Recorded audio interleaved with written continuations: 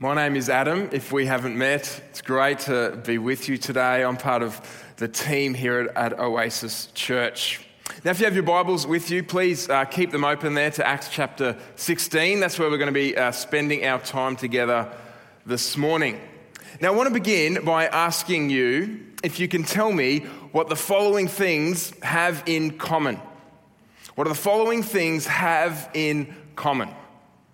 Coriander, chili, rare steak, heavy metal music, scary movies, pineapple on pizza, blue cheese, Brussels sprouts, Vegemite. What do these things have in common? We could say about all of them, they're not for everyone. Not everyone likes them. Not everyone is okay with them. Some people love them, but others do not. Now, I've got to admit, I don't understand why pineapple on pizza is controversial. It's obviously delicious. It obviously belongs on pizza. Now, whatever you think about pineapple on pizza, there are lots of things in life that we could say they're not for everyone. And the question I want to ask this morning is, what about Christianity? What about the message of the gospel? Is it good news for everyone? Is it a message for everyone? Of course, if you're a Christian, you'll instinctively answer yes. The gospel, the good news about what God has done for us in Jesus, it's good news for everyone. It's a message for all. But I wonder if there is a person in your life, maybe it's a friend or a family member, a sibling, a parent, a child. Maybe it's a colleague.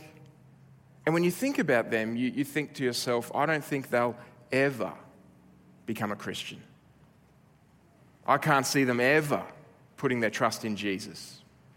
They're too apathetic. They're too antagonistic. They're too comfortable. I can't see them ever trusting Jesus.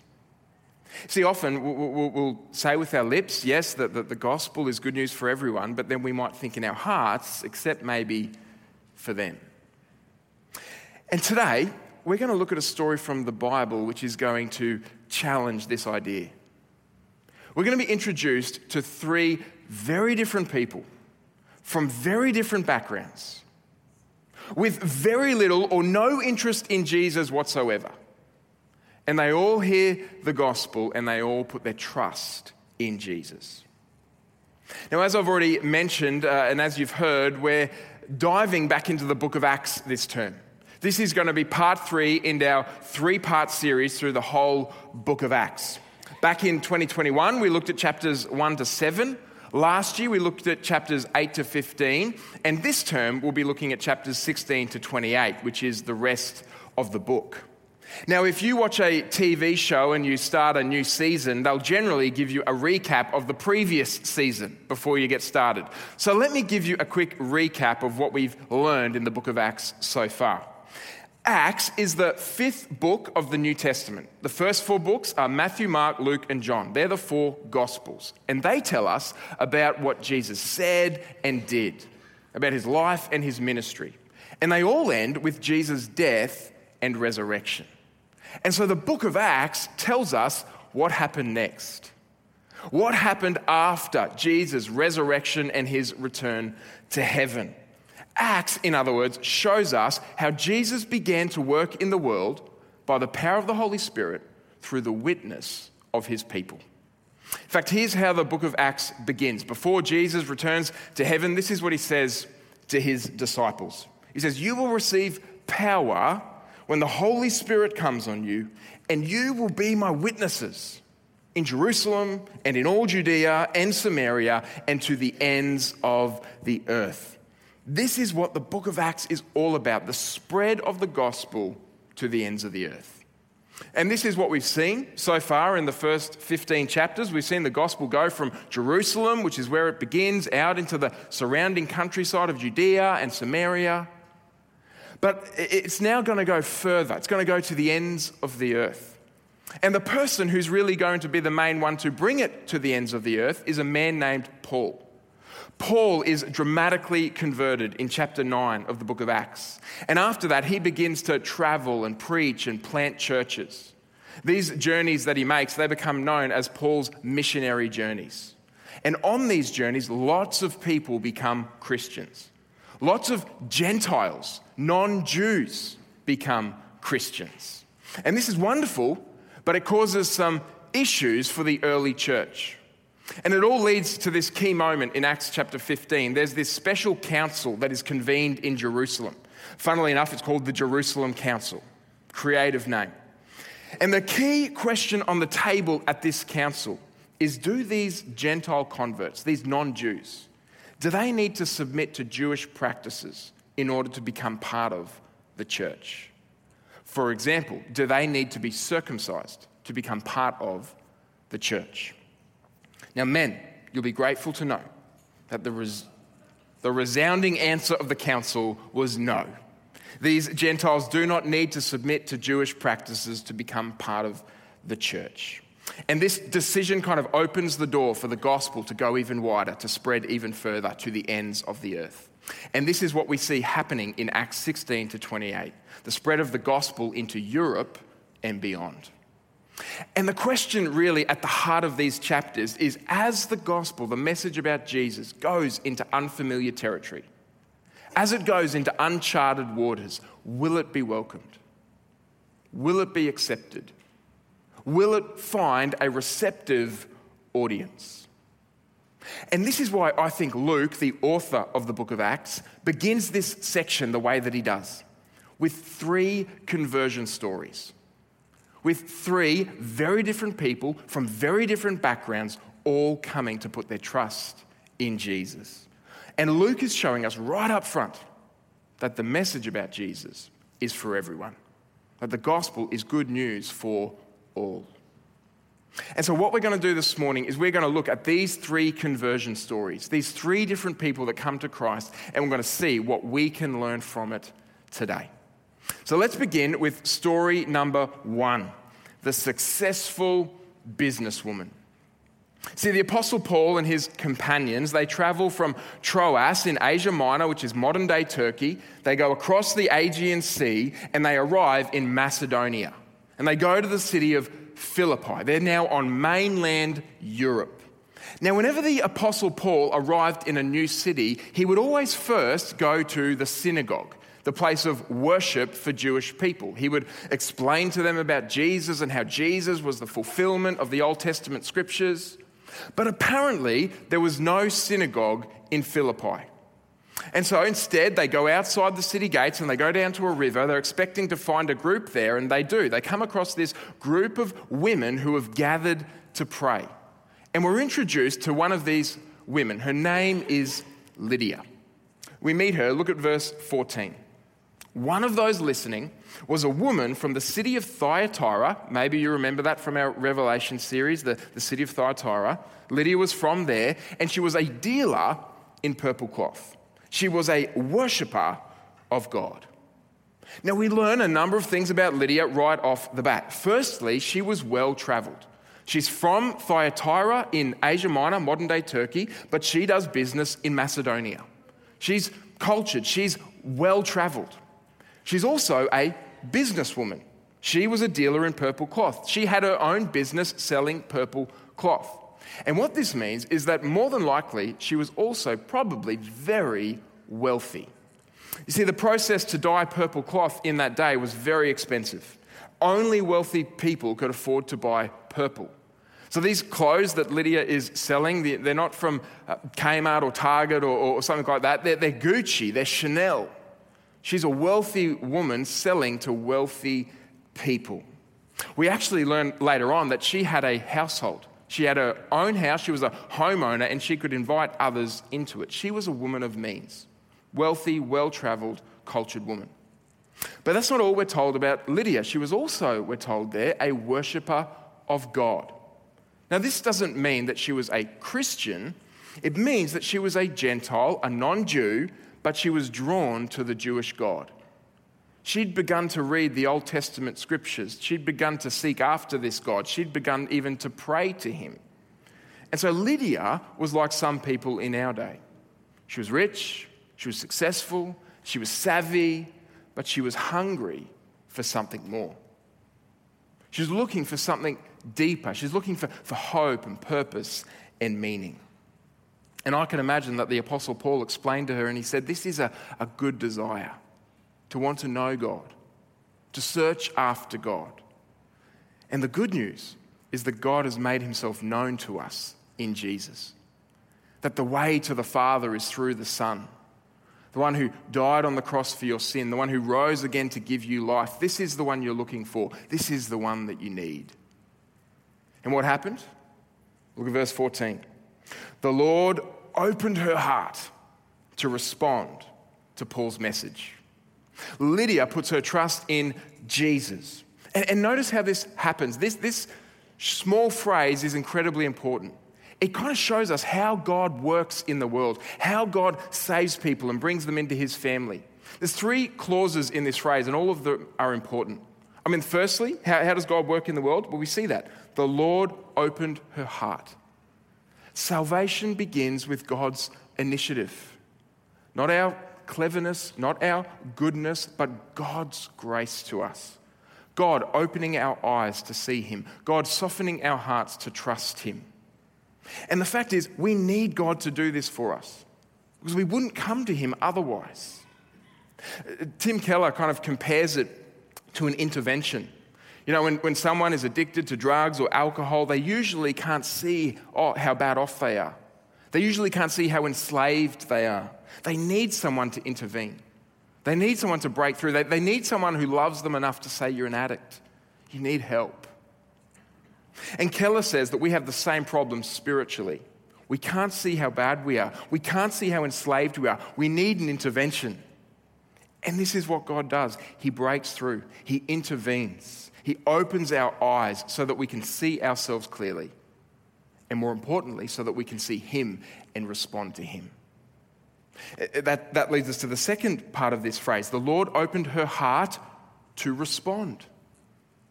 Like all of us, Lydia had a response to make. She had to admit, I am sinful. I need saving. I need to put my trust in Jesus. And this is the response that Lydia makes. Now the question is, how did she know to make that response?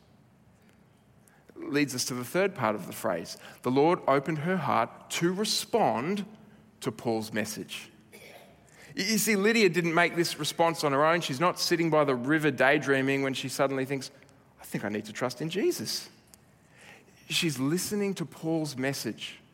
God opens her heart and she responds in faith. And this is how God works in the world. God uses people to save people. Now, it's not up to us to do the saving. Salvation is God's responsibility. The results are up to him, not us. But it's our responsibility to do the sharing, to get the word out. We share the message, God softens hearts, and people respond.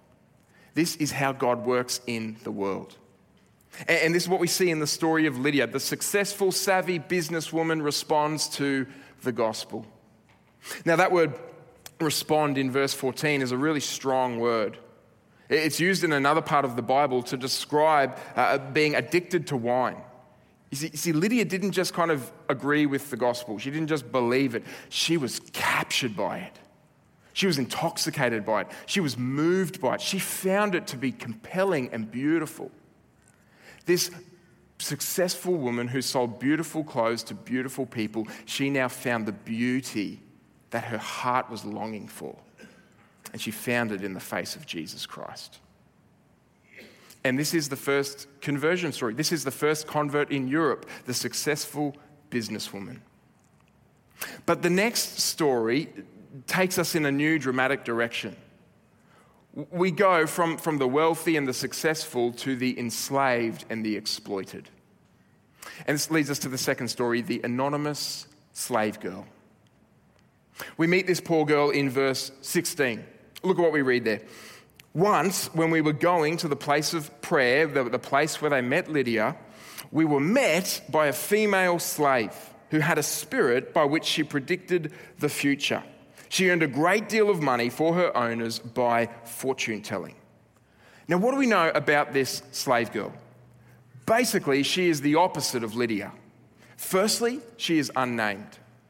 Secondly, she is young, probably in her mid-teens. Thirdly, she is a slave. She's the property of her owners, and she is exploited by her owners.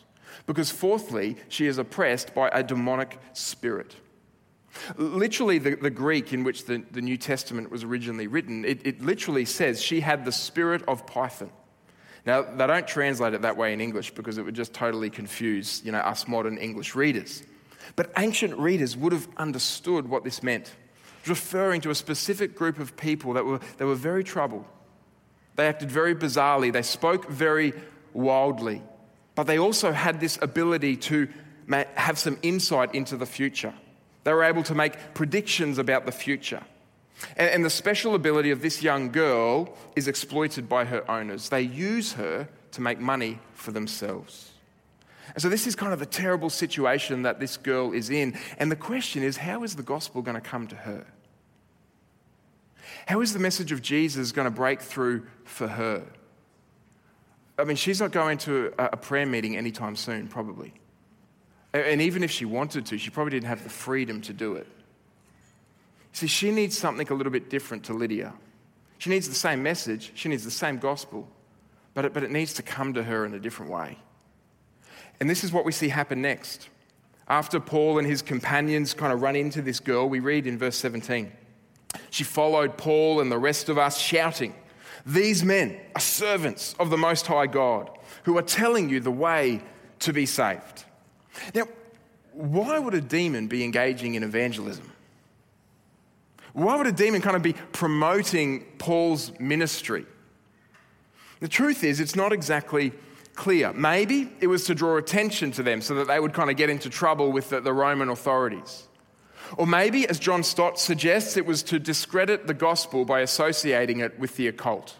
Maybe people would take Paul's message less seriously if they thought it was associated with this demonized young girl. Kind of like a dentist that maybe advertised Coke out the front of their practice. Probably not going to go to that dentist. Now, whatever the case may be, this goes on for a number of days. Look at verse 18. She kept this up for many days. Finally, Paul became so annoyed that he turned around and said to the spirit, "In the name of Jesus Christ, I command you to come out of her." At that moment, the spirit left her. Now, this is a really interesting encounter, isn't it? It's one of those places in the Bible where I'm reminded that it's not made up. If you were writing myth or legend, or if you're trying to promote the Christian faith, you wouldn't have the Apostle Paul look like this. He's one of the greatest leaders in the church, but he kind of looks a bit terrible here, doesn't he? First of all, it took him days to help this young girl. I don't know why he didn't help her sooner. Secondly, when he did eventually help her, it wasn't out of compassion, but irritation. It doesn't say, Paul, so full of compassion for this poor young girl, helped her out. No, he just got sick of the yelling.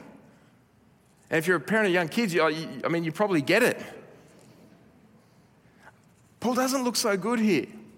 So why is it written down this way? Well, it's written down this way, firstly, because Paul was not perfect. There's only one person that's perfect, the Lord Jesus. Paul didn't always get it right. We don't always get it right. But God used Paul, and God can use us. Secondly, it was written down this way probably because this is the way it happened. I can imagine that when Luke is writing this down, Paul's looking over his shoulder and saying, "Can't you leave that bit out? That's going to be in there forever." Luke's, "Sorry, man, that's the way it happened." Now, whatever the case may be, the main thing is that in the end, this young girl is set free from her spiritual slavery. And although Luke doesn't refer explicitly to her conversion or her baptism, it would seem that this young girl became a Christian, that she became part of the church in Philippi, the slave girl and the successful businesswoman. Because the gospel is good news for rich and poor, for comfortable and crushed. But the church in Philippi has at least one more member to be added. And it leads us to our third and final story, which is the battle-hardened jailer. You know, after Paul cast out this demon and set this girl free, you can imagine there would have been a lot of joy among their company. Everyone would have been excited and overwhelmed. Well, everyone except for her owners. Because when the demons left this girl, so too did their prophets. And when they find out what has happened, they are enraged at Paul and his companions, and they stir up the crowds against them. They drag them before the magistrates, and the magistrates have them severely flogged and then thrown into prison. And it's here that we meet the Roman jailer. Look at verse 23. After they had been severely flogged, they were thrown into prison, and the jailer was commanded to guard them carefully. When he received these orders, he put them in the inner cell and fastened their feet in the stocks. Now, what do we know about this jailer? Well, like most Roman jailers at the time, he was probably a retired Roman soldier. Now, remember, the Roman army was not known for the big smiles and the warm cuddles that they gave out. They were a brutal war machine.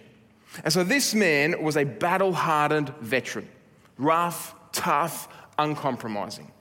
And we see this in the way that he treats Paul and Silas. He puts them into the inner cell of the prison. This is usually the lowest part of the prison. It was dark and dank and disgusting. All of the fecal matter would flow down into that area. And remember, they'd just been flogged. They are bruised and broken and bleeding. This doesn't stop the jailer from putting their feet in the stocks, which means they can't get comfortable, they can't tend their wounds. This is a miserable situation. But the jailer doesn't seem to care. In fact, he probably enjoyed it.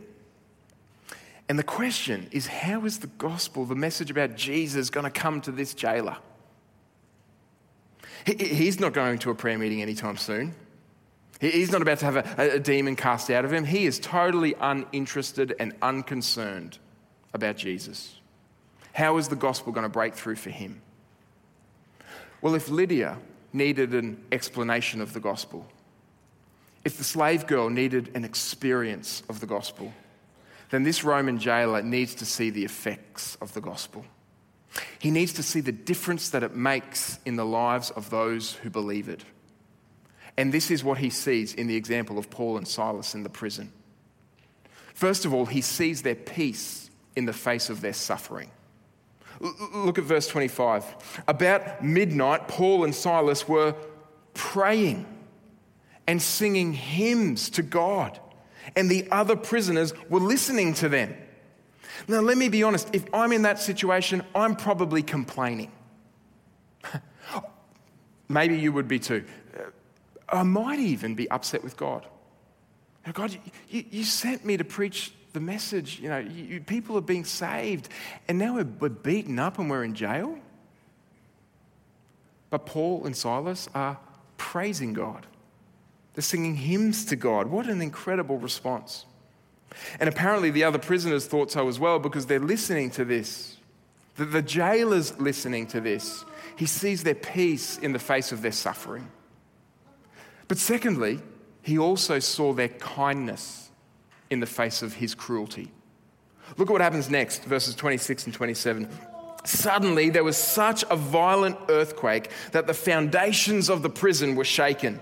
At once, all the prison doors flew open and everyone's chains came loose. The jailer, in a fairly big understatement, woke up. You know, there's this earthquake that rocks the prison. Doors come off their hinges, bolts come out of the wall, chains come loose, and the prisoners are free for all intents and purposes. Now, when the jailer wakes up and sees the doors are opened, he pulls out his sword to kill himself. Why? Well, in the Roman prison system, if a jailer lost his prisoners, if they escaped on his watch, he paid for it with his life. He was a dead man walking. But before he can do the deed, Paul kind of sees this and he calls out. He says, "Don't harm yourself. We're all here." Now Paul and Silas, they could have just left. They were innocent. They'd done nothing wrong. They'd been mistreated by this jailer. He had been unkind to them. He had not helped them in any way. But Paul helps him, is kind to him, doesn't repay evil with evil, but overcomes evil with good. He responds to cruelty with kindness, and it leaves the jailer in awe. He doesn't understand it. He sees that Paul and Silas have something that he doesn't have. They have a power that he doesn't possess. For all of his strength and his brawn and his experience, they have an inner strength that he lacks. And it makes him want to get to know the God that they were singing to. So he comes before them and he asks them, "Sirs, what must I do to be saved? What must I do to have relationship with this God that you've been talking about and singing about?" Now notice the question that he asks, what must I do to be saved? He's a soldier, he's a man of action. He assumes if I'm going to be made right with God, there's something I've got to do. Some way I've got to earn it.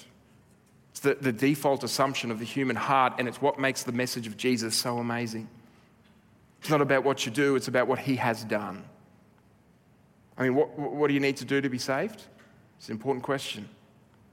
Well, you trust in the one who has done it for you. The one who has died in your place for your sin on the cross. This is what they say to him. Verse 31, they replied, "Believe in the Lord Jesus, and you will be saved, you and your household." And this is what happens, that the jailer puts his faith in Jesus. His life is changed forever. He washes the wounds of Paul and Silas. You see, when you become a Christian, it changes the way you act. And immediately, he begins to care for these men. He washes their wounds. And then he is washed by Paul and Silas. He's baptized. He and his household. They share a meal together. He's overcome with great joy, and he becomes part of the Philippian church. The successful businesswoman, the anonymous slave girl, and the battle-hardened jailer. 3 very different people who all come to faith in Jesus. And the question is, what can we learn from this? What can this teach us? Why is this in the Bible? Well, the very first lesson, and it's a really important one, is that the gospel, the message of Jesus, is for everybody. I mean, these people are about as different as you can get. They were different ethnically. Lydia was Asian, the slave girl was a Greek, the jailer was a Roman. They were different economically. Lydia was in the top tax bracket, the slave girl had no tax bracket, and the jailer was middle class. They were different spiritually. Lydia was spiritually open. The slave girl was spiritually oppressed, and the jailer could not care less. They were different psychologically.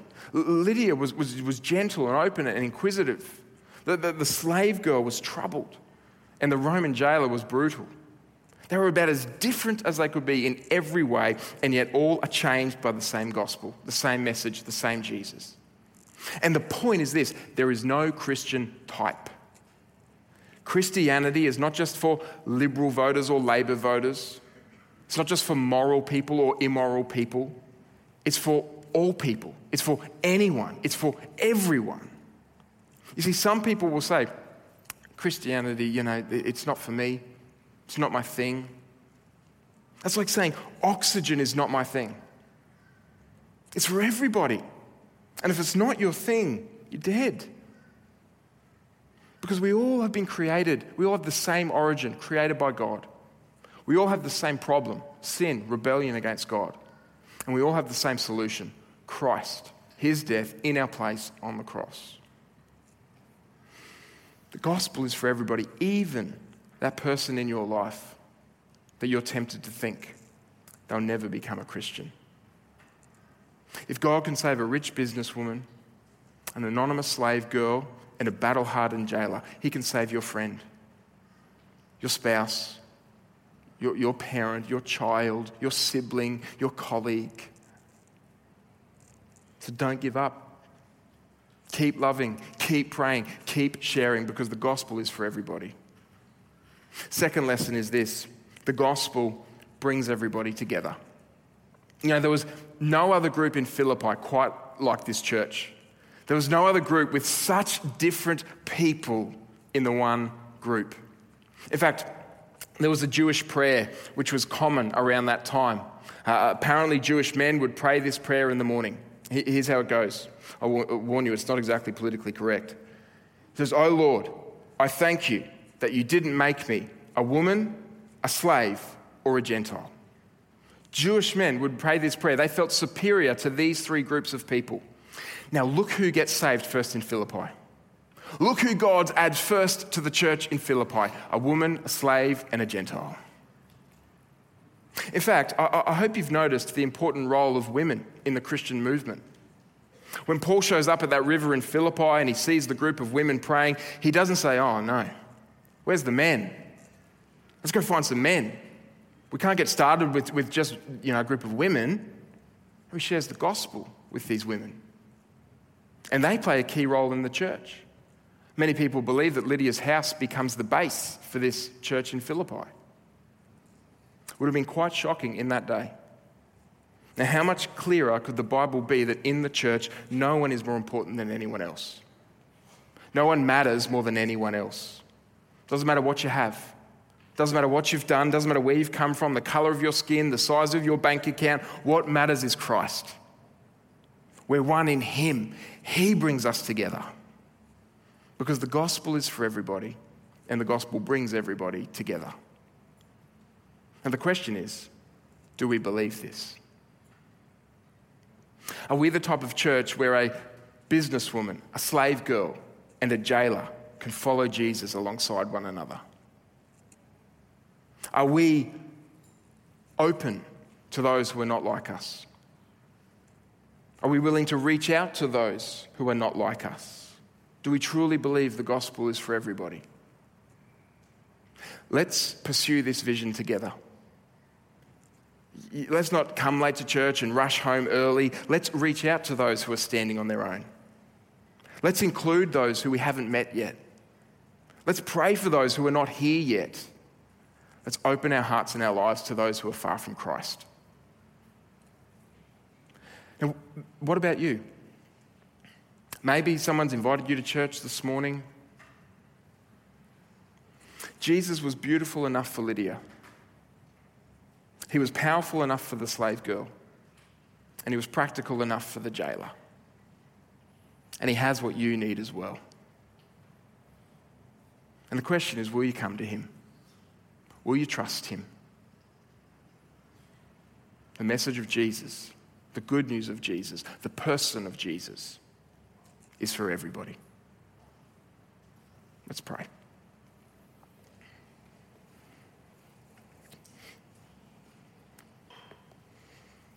Father, thank you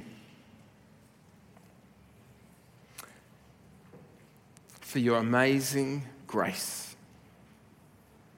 Thank you that the good news of Jesus is not for the put together and the powerful and the influential, but it is for everybody. No matter where we've come from, no matter what we've done, there is space at the foot of the cross. And so Lord, help us to be a church that lives out this vision. Help us to be a place where all people and more people can find the freedom and the hope and the life that is in Jesus. Lord, if some of us have never responded to this message, Lord, we ask that you would open hearts and open eyes so that we might see ourselves and, more importantly, see you in all your grace, in all your goodness, and in all your mercy. So, Lord, please fill us, change us, use us for the good of more people and for the glory of your name. And we pray this in Jesus' name. Amen.